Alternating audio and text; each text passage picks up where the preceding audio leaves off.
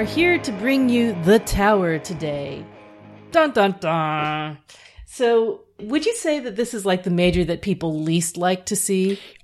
For the most part, yeah. And it's actually pretty hard to read too, you know. I mean, I could say something constructive about any card, but this one is the one that you just know you have to prepare them for one way or another because something's going to happen.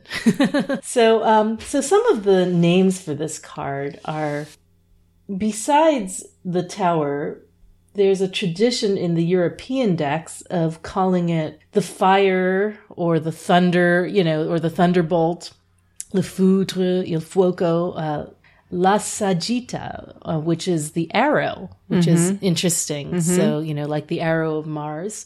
Also, probably the best known name for it from the Marseille is La Maison Dieu, which means the house of God or the God house or something like that. I've even heard it called the house of the devil occasionally. Really? That's cool. Yeah. La Maison Diable, which makes all kinds of sense. Actually, in some ways, it makes more sense than the House of God. But it's also called the Blasted Tower or the Lightning Fire of Heaven. The Fire of Heaven. Heard it called, yeah. And the Lightning and War. Temple. Oh, War. Crowley said really? An alternate name for this card may as well be War. Right, which makes sense because the Empress card above it may as well be love. So you have love and war on these sort of parallel paths, the card of Venus and the card of Mars. We can talk more about that later.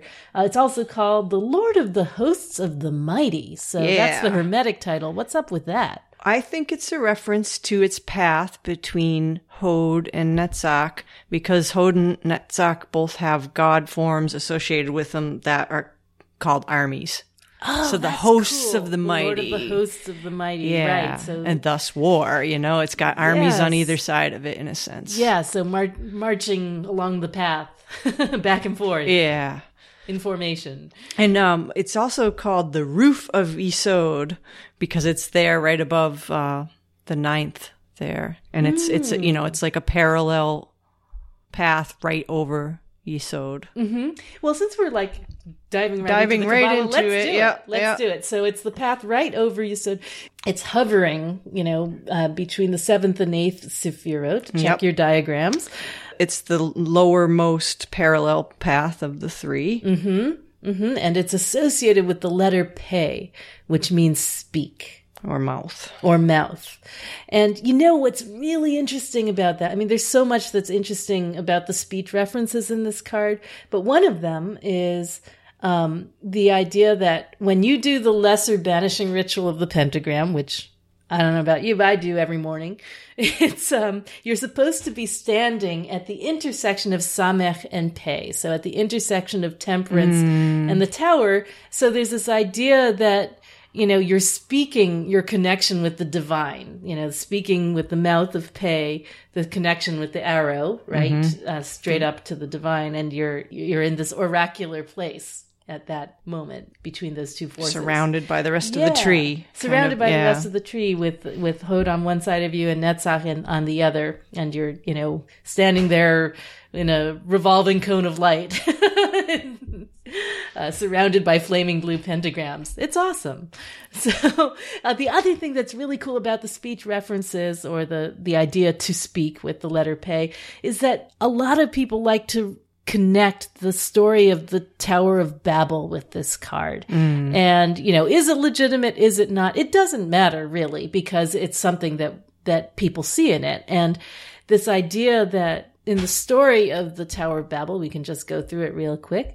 The idea is that people were trying to build this temple to reach the heavens, not the house of God. Right, to attain those heights. And they left off everything else they were doing. In the version that I like best, they stopped planting the fields, they stopped, you know, harvesting the corn, and they devote all their energies to this building. And when they get to the top of it, you know, God strikes the tower. Well, actually, in the original myth, there is no striking of a physical tower, but he divides their speech so that they cannot understand each other anymore. And to me, the striking of this pillar is a really good metaphor for that. You know, this language being the crowning glory of mankind, and he strikes it, divides them so they can't communicate anymore. They can't follow through on this amazing act of hubris to try and reach the heavens. And they're forced to go back to working together and feeding each other and cooperating and surviving. And that is represented as an act of mercy, a divine act of mercy rather than a simple act of punishment. The idea that, you're killing yourselves. Let me help you by punishing you or by taking away this thing you think you want that you don't really need. And that's why sometimes we see especially in the older cards, you'll see like a plume, or a feather rather than an actual lightning bolt. In Marseille, there's like a feather coming or plume coming from the heavens. That's kind of an indication of divine grace, rather than the fiery fires of fiery destruction. Oh, and there are yods on the Rider-Waite card. I believe there are, how many? 22 of them? I didn't count them. Let's count. I think there's 10 on the right side. 1, 2, 3, 4, 5, 6, and 12 on the other. So 22. Right. So that's significant because you have the 10 Sephirot and the numbers the sacred numbers 1 through 10, and then you have the 12 signs of the zodiac, and together they make up the also important number 22, the number of paths on the tree and letters in the Hebrew alphabet. We also have references to Keter, don't we? Yep. Yeah. Well, we have a lot, especially in the Crowley card, there's a lot of references to parts of the tree. Yeah, let's go through them. In the Waite card, there's the crown, which the literal crown of Keter. Right, or it could be the what they call the false crown of ego or of false ideas. I like that, and there are like these 3 flaming windows, which could be the supernals. Some people like to say that. How about in the Crowley card? What there's all sorts of stuff there because so you've got the dove and the serpent. The dove being suggestive of Netzach and Venus, and then the serpent being suggestive of many things, but that would be the Hod. I'm surprised it's not a winged serpent. Yeah, well, it's actually a lion serpent, so it's Abraxas. Oh, really? Just like it's seen on the Lust card, you see the Abraxas serpent, the lion-headed serpent. So he's a lion-headed serpent. Yeah, and he's got the solar. See how he's got the solar rays around his head. That's cool. So Abraxas, breaks down to the number 365, which is a reference to the number of days in the year. So it's a solar reference. So Abraxas, is he a demon? Is he a spirit? What is God form? I don't know. God form, I would say. God form, okay. And represented by that's lion serpent. Yeah. So that would be, possibly a reference also to Horus and Tiferet. Because of the solar thing happening around. But you could also look at that eye as being a solar reference. So Tiferet between Netzach and Hod, if you look at it, looks like that section of the tree. And we also always see, we've probably been talking about this ever since way back in the Empress, this idea of the descending dove and the rising serpent as, as a form of divine grace, and the serpent as aspiring up the tree towards the Godhead. So you have the downward and upward motion together. And they're kind of opposites, Venus and the serpent and the dove, that would be Venus and Mercury in a sense, but also Venus and Mars in a sense as well. There's also, I've heard it argued that window with the cross in it, in Malkut. It's a Malkut reference. Yeah, because that would be the house of matter in a sense, being broken down. So that makes sense to me. Oh, one thing that's kind of interesting about these parallel paths. So if you take the Hebrew letter for each of the paths and convert it to its numeral and add up the 3 parallel paths, it adds up to 93. So does it really? Yeah, it That's does. Cool. Yeah. So if you take Pei and Tet and Dalet, and add them up. Yeah. And it's also kind of cool that, the Lust card is, poised above the tower, if you will. It can another, kind of Yeah, you had a really great sexual, observation in the Empress one about how we have the Venus Empress and then we have, Right. the Mars Tower. And if you combine them, you have this sex and war goddess, Right. lust, strength in the middle. right. And you could think of the Empress as the dove and the lust card as the serpent, Tet being the letter of serpent. So then you've got dove and serpent above the tower path. Absolutely. And it's also interesting, this eye, it's kind of a carryover from the devil in a way. Yeah, that's a devil reference. Also, the figures that are falling in both cards, I think it's Book T or the original descriptions of the cards said that they should be in the shape of the letter Ayin. Really? I can sort of see that with the outstretched limbs Yep. of Ayin. I like this idea that, the path of the eye of the devil from Tiferet to Hod is, they meet at Hod, and there's sort of like the eye of the devil shining through Hod, through this filter of perception into the tower card. Yeah, there's a definite cool progression between the devil and the tower where the devil is telling you to look and see, the illusory nature of constructs. And if you don't, the eye is going to blink and it's going to take it down for you. It's going to take it down for you. Yeah. And it's impossible not to look at the Crowley card without seeing the great lidless eye of Sauron from the Lord of the Rings. You just can't, right? It's just, ever since the movies came out, I look at this card in a completely, altered light. Yeah.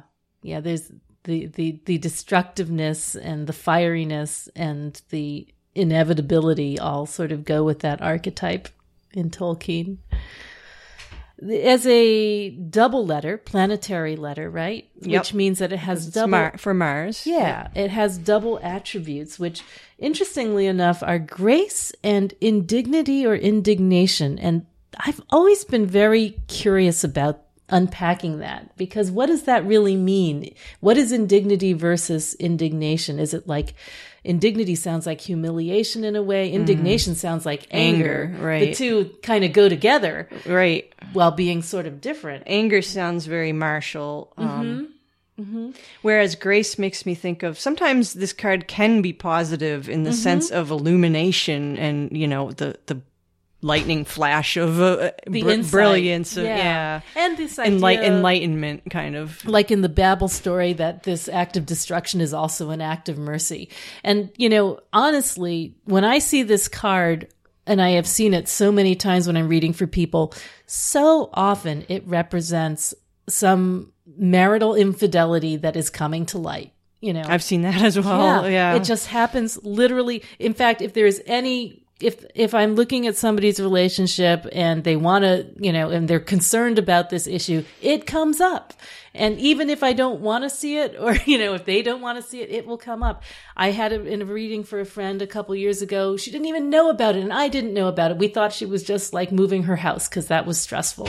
And that turned out to be the case. It is very reliable, as in straight divination, to represent this karmic thing that's going on that needs to be balanced. Regardless of whether you're judging whether it's a good thing or a bad thing, the infidelity, it is definitely recognizing something that has to be balanced out, like it or not. So, and what's interesting is that, and that too, that very issue of infidelity comes with those, like, that whole grace and indignation sort of thing. There's gonna be like the Venusian sort of attraction to someone balanced by the humiliation and the anger and resentment, which will inevitably follow. Right. Yeah. And definitely to be the one on the receiving end of that treatment is definitely an ego shattering moment. It certainly is. Destruction of the self and the perception of self. Yeah, exactly. Like the one thing that everyone always says when this happened was like, my world has been shattered. I don't know what's real anymore, which is like exactly, right. The definition of this card. Breaking the fortress of the self. Yeah. Let's go to talking about Mars, shall we? Sure. Okay. Lots of Mars references everywhere.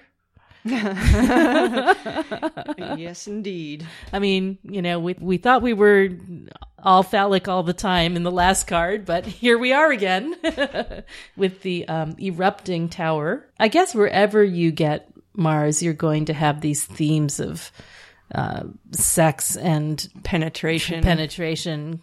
What's interesting is that the keywords that astrologers use, or at least I know that Austin Coppock uses for Mars, are cutting and burning. So here's the burning. Right. Here's the, the fiery Mars at work with the purgative fire. And let's see, Mars rules Aries and Scorpio, yes. Right? So we have both the sort of that initial energy of the inrush of like life fire in Aries, and then the transformative, purgative fire of Scorpio. And interestingly, Mars is in detriment in Venus's signs, so in Libra and Taurus, and vice versa. So Venus is in detriment in Mars's sign. So, they're really set up as polar opposites. That's kind of interesting too, because if you go back to the Netzach and Hod thing, the balance between emotional and intellectual, in this card, I think the emotional loses out a little bit. It's a weaker force in a sense. If you know what I'm getting at.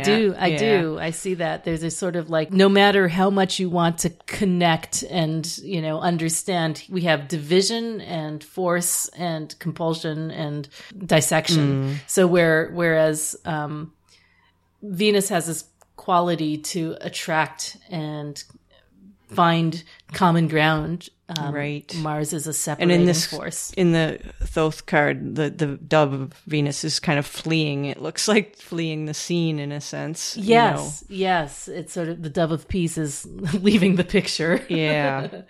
Yeah. I did a quick rundown of the associated minors, and I'm not going to go into great detail, but I'll just read the names of them because they're so suggestive. The Mars cards are Two of Wands Dominion, Nine of Swords Cruelty, Seven of Wands Valor, Five of Cups Disappointment, Three of Discs Worker Works, and 10 of Cups Satiety, which is interesting. Those are all the Mars cards. Yeah, those are all the Mars cards. So there's all this domination and sex and, and feelings, all the feels out of balance. Right? Yeah.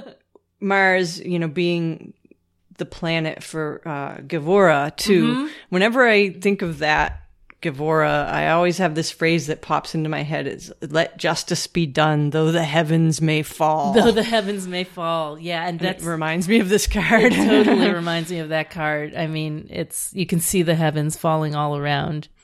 And then there's the dove and serpent being the two forms of desire that Crowley mentions, the will to live and the will to die, and how they're not actually incompatible forces. Right. And I think of those two forces, will to live and will to die, as being very Venus-Mars kind of, in balance.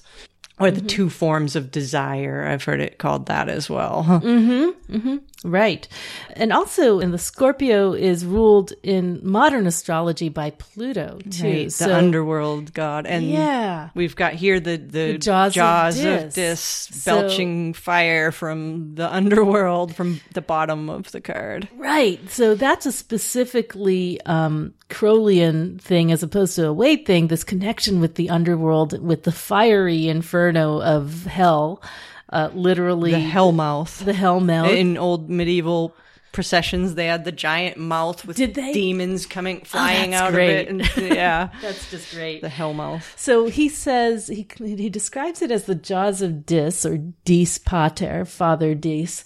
And I looked that up a little bit. Dis Pater was a Roman god. He was, again, a chthonic god, like we were talking about in the Devil card not long ago, a god of wealth and fertility. And eventually he became, sort of confused and conflated with Pluto and Hades, but he was also governor of, or he was in charge of a part of hell. So when we see just think of the word dis and all the yes. the associated, dis-ease, lack of ease causing dis-ease. There's a lot of negative words associated with dis. Right. This eruption of infernal fire from the netherworld. I think Crowley, I think you mentioned his diary in your diagram here, but I also read somewhere that in his diary he used the letter Pe to indicate oral sex. I saw that too. I forget where that's from. Yeah, I forget where it's from too, but oh gosh. Well, of course he did. Yes, of course he did, as we like to say. This whole path, so we mentioned it being, between 7 and 8, above 9 on the tree, and it's the lowest parallel path. Right around that section of the tree is also what's called the Vale of Paralketh. Oh, yeah, right. Like we see it in the Temperance card. Yeah, yep. Yeah, and you mentioned standing at the crossroads there. Right. In the ritual.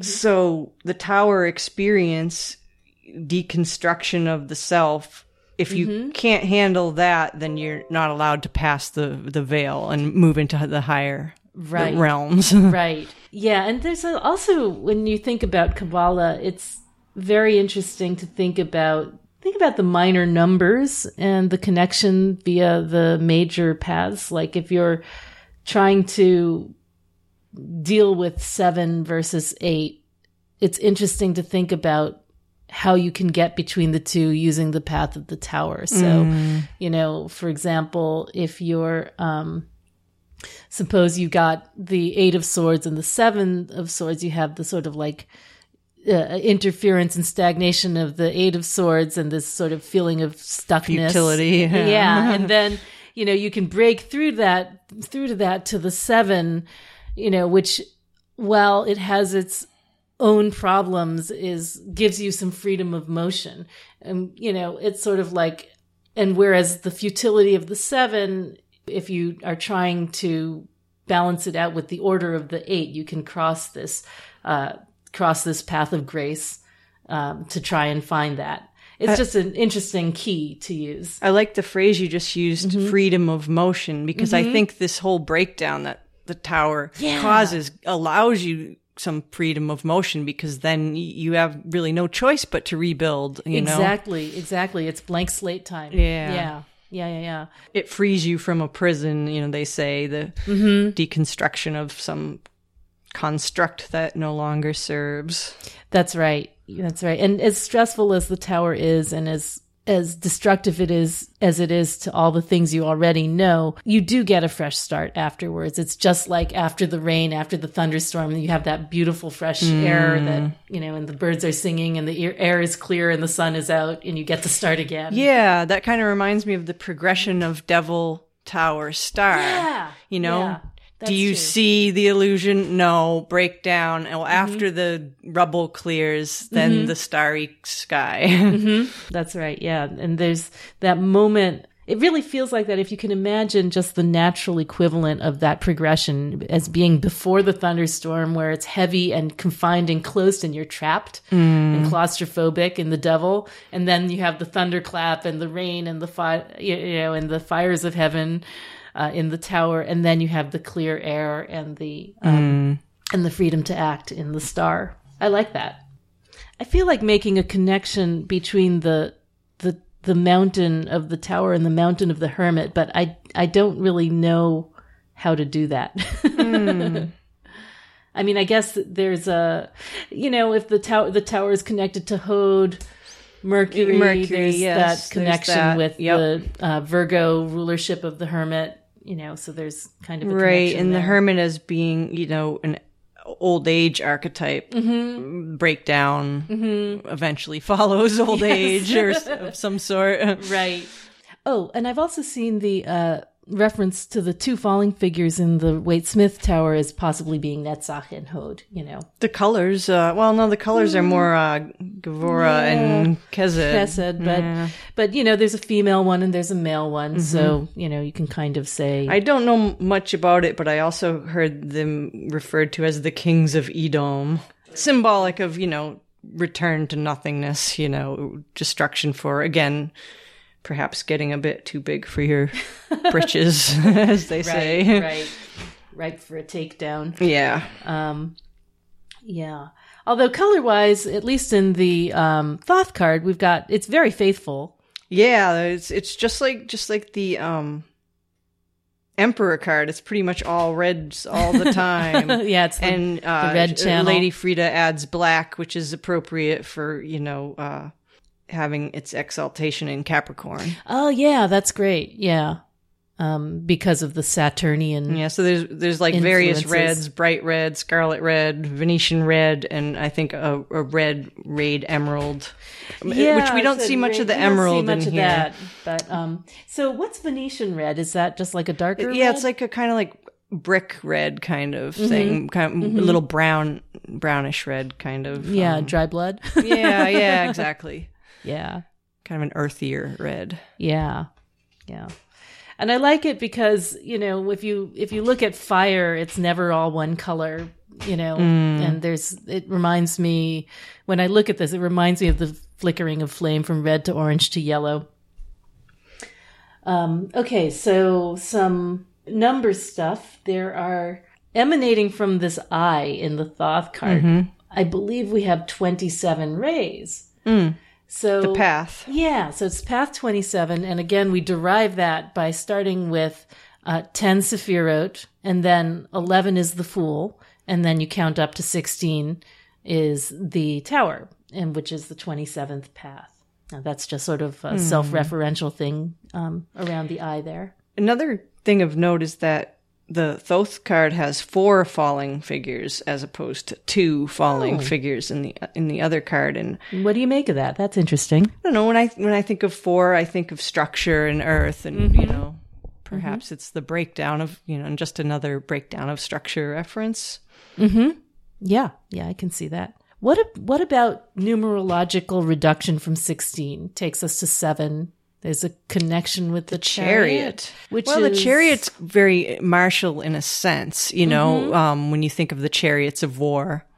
Yes, there's that. Well, it's interesting because I think there's an opposition going on in a way, because first of all, Mars is in fall in Cancer, which is the sign of the chariot. Yep. And you have all of that sort of armor and encasing. Yeah. Very martial looking figure, even though it's water. Yeah. I mean, there's that idea that... Well, it takes me back to the phrase you use, freedom of motion again. The idea that the chariot takes you from one place to the next on a mission. After the destruction, you got to go somewhere. Right. I always think of the armor of the charioteer as a sort of... external thing. It's an ego thing. It's sort of like, okay, this is rigidity, my assignment. Yeah. This is my thing that I have to do that is not my true self, and that perhaps the tower is a way of destroying that, and in all of the sort of sword, spear cutting, attributes of Mars, the whole point of that kind of weaponry is to get through the armor, right? It's like, it's to pierce. Pierce and to break. Penetration again. Yeah, that which does not wish to be penetrated. So definitely a sort of violence, sort of like when you can't get in any other way, like when you're trying to get inside a bottle of wine and you can't do it because it's stuck and you finally just break the thing. Not that I've ever done that, but I'm just saying. Actually, you can hit it against the trunk, wrap it in a towel, and you ever see that done? I've seen it works. Done. I've done it. I've also seen it done like in a shoe. So and hammer against the tree or the wall, something solid. Yeah. And you would think it would not work, but apparently it's a miracle. It does work. Apparently it does. Yeah. Thus, I've been very desperate to get enough into a bottle of wine that I've tried it. Well, I'm glad. Comes in handy on a picnic if you forget your corkscrew. Yes, which one always does. In general, all war gods are associated with this path. Krishna, Shiva, Mars, Aries. Yeah, the Eye of Shiva we have Yeah, here. what do you know about the Eye of Shiva? I don't really know anything. I just know it's a thing. Well, when Shiva closes his eye, the universe is destroyed. Oh, I see. Got you. Right. Yeah, that whole trinity, creator, sustainer, and destroyer. Shiva being the destroyer, but part of the cycle. We also have the Eye of Horus. General Eye of God motifs. And the figures are all usually shown like upside down. Yes, they are. They've been turned around. They've been upended and inverted. Yeah. And what's interesting is that, in the Marseille versions, it always looks like it's a much lighter feeling. They're still heading to the ground, but the ground is not very far away, and they're surrounded by, bouncing balls of light, like they're in the bubble pen at IKEA or something. And, there's a much greater emphasis on the fertility that's associated with Mars rather than the destructive aspects. I'm trying to count how many rays are on that sun. I think there's 15. Tell me if I counted wrong. Let's see. 12, 13, 14, 15. I get 15 too, although there could be one behind the neck. There could be one behind that you're not seeing, which would be 16 this card, but 15 again the devil. Right. Back to and a reference to both of them. Yeah. Yeah. Yeah. Do you think that there's an implied connection to the lightning flash itself in here? You sort of in the zigzag yeah. I mean, here. how could you not think that? Yeah. Definitely. Mm-hmm. And again, also on the weight card, it looks exactly like the path of the lightning flash. And this path is on that flash from, 7 to 8. It sort of reminds me of the, like the current of electricity, as well as the destructive and creative, potential of power through electricity.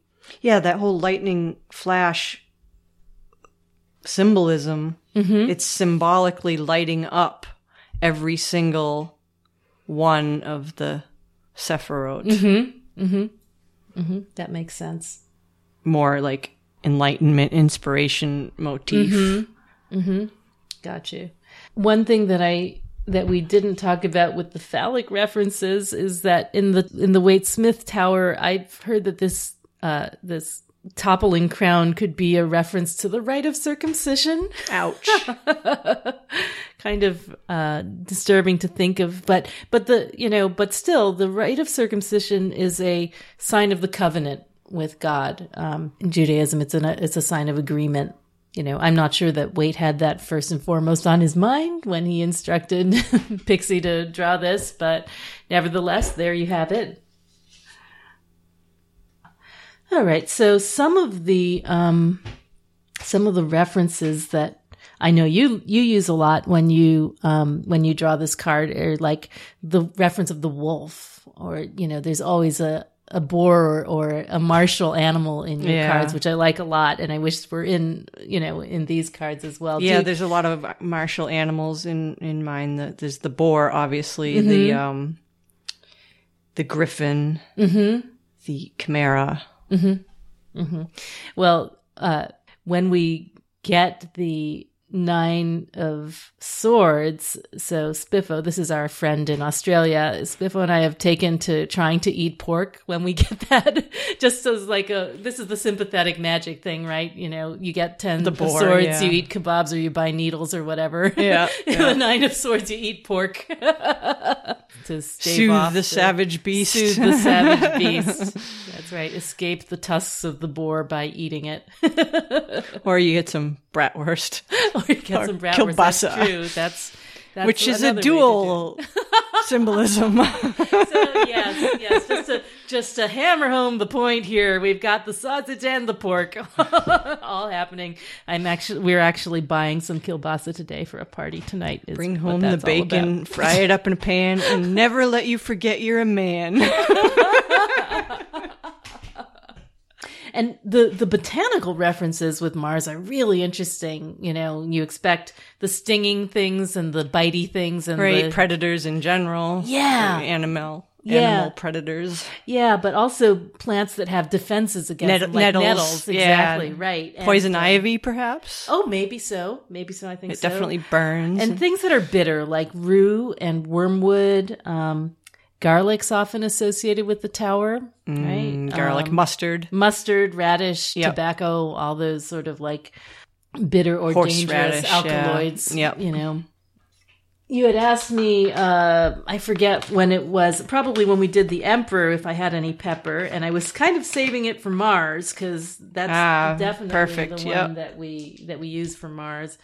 It's funny to have black pepper in a. So I buy a lot of my smells from Perfumer's Apprentice, and at first I was like, why do I really need to buy black pepper? Can't I just grind some tincture some peppercorns? Yeah, but it really, I love the smell of this this pepper that they created. It's that's delightful. Yeah, the great thing about pepper generally in working with perfumes is that even if you use one drop, it just juices the mix. It's lively. Really brings it alive, and you would never recognize that there's pepper in there, just like when you're eating it. I eat 7 peppercorns a day. Do you really? Yeah. What's that about? It's supposed to be good, obviously good for your health and livening, but it has this, this is kind of interesting in relationship to the tower because it has the property of breaking up congestion in the body. Does that help with the lungs? It does, and stuff yeah. like that? So do you crunch on them? Or do you I crunch on them and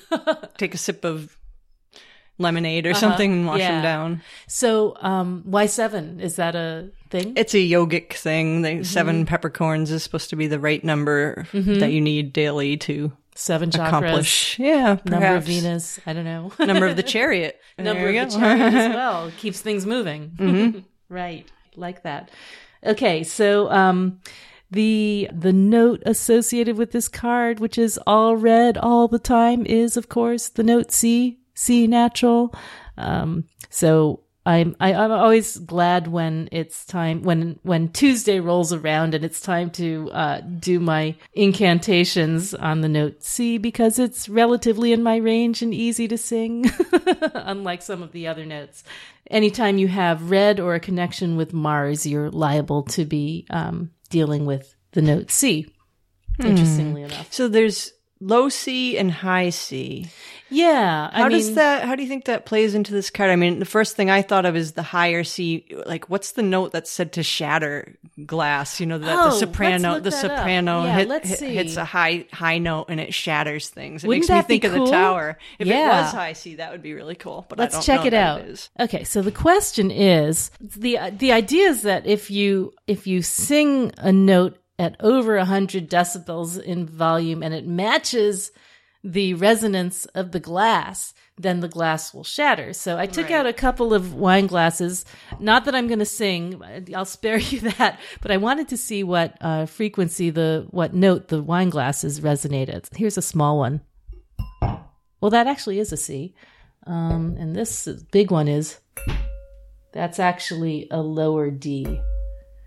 So I guess it can, we just saw it could that be a high C would shatter this little guy here. It's pretty sturdy. I've dropped it on the floor, but they say that it could be any note that happens to match the frequency of the glass, but it certainly could be a high C if that were the case.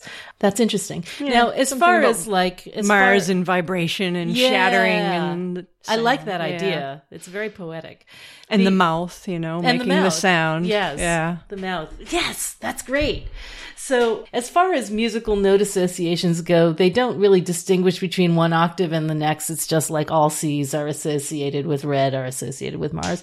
But there are definitely associations with perfumes that differ per octave. So I've seen couldn't there be red and infrared? Yeah, you'd think so, right? You'd think so. Yeah. I mean, there's enough frequencies out there, both in vision and in sound that, anyway. But perfumers have had at one point, like in the 18th century, when they were connecting everything with everything, there's a list of perfumes that go 3 or 4 octaves. And they even have something called a perfumer's organ, which is oh God, don't you want that? Yeah.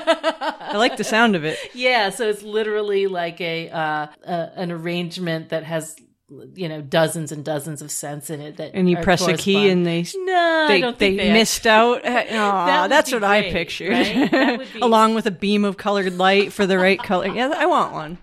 Let's invent one. Sounds very steampunk. I would totally go for one of those. Sounds Willy Wonka. Yeah. Anyway, okay, so I think that we've pretty much covered it. So we've talked a lot about the destructive powers of Mars. We've talked about the purifying aspects of that fire. We've talked about karmic effects that come around in this card. The balance between emotional and intellectual realms, or love and will, you might say, in a sense. Mm-hmm. And both the fertile and the destructive qualities of this disruptive act. All right, that wasn't nearly as bad as it could have been. I didn't even hit my head, which is usually what happens when I get the tower. Okay, so that's it for the tower, and we'll be back next time with the star. Wish upon a star. See you then.